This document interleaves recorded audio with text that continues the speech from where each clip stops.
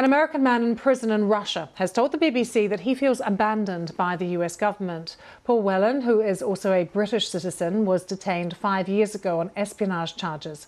President Putin said last week that Moscow hoped to find a solution to the dispute over American citizens in prison in Russia.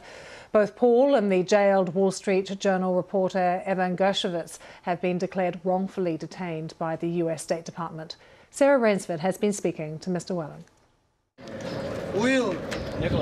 This is where an American's holiday to Moscow ended up, in a remote Russian labour camp, convicted of espionage.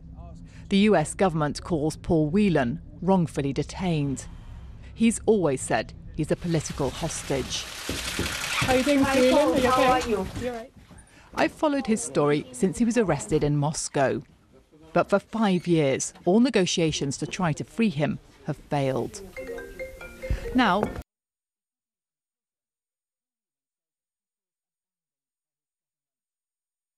it's serious betrayal. It's extremely frustrating. I've never heard him talk like this before. I know that the U.S. has come up with all sorts of proposals, serious proposals, but it's not what the Russians are after. So they keep going back and forth. The only problem is, it's my life that's draining away while we do this. You know, it's 5 years. It's unfathomable to me that they left me behind. The US can get its prisoners back. Last year, an American basketball star was swapped for a convicted Russian arms trader, released by the US. But Paul Whelan was left behind. And now it seems like Russia is collecting hostages. Evan Gershkovich was detained in March, accused of espionage for doing his job as a journalist.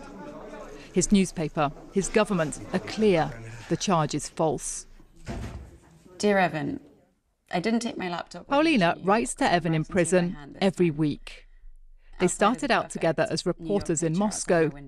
Now he's locked up and she's abroad for safety. I had the pleasure of getting to know Evan's friends collect and translate letters of support for him from all over the world, helping keep his spirits up and their own. Evan is not a spy, Evan is a journalist, and my greatest hope is that Evan is released as soon as possible and can go home, can go back to work, can go back to his family, can come and spend time with all of us again, as he should be doing right now. That's the greatest hope. The conditions in the camp have declined seriously. The barracks are black mold. But Paul Whelan is now facing his 5th Christmas as a prisoner. Are you worried that there's going to be another deal and that you're going to be left behind again? Yeah, I am worried that there'll be a deal that'll leave me here. With each case, my case is going to the back of the line. It's being left in the dust.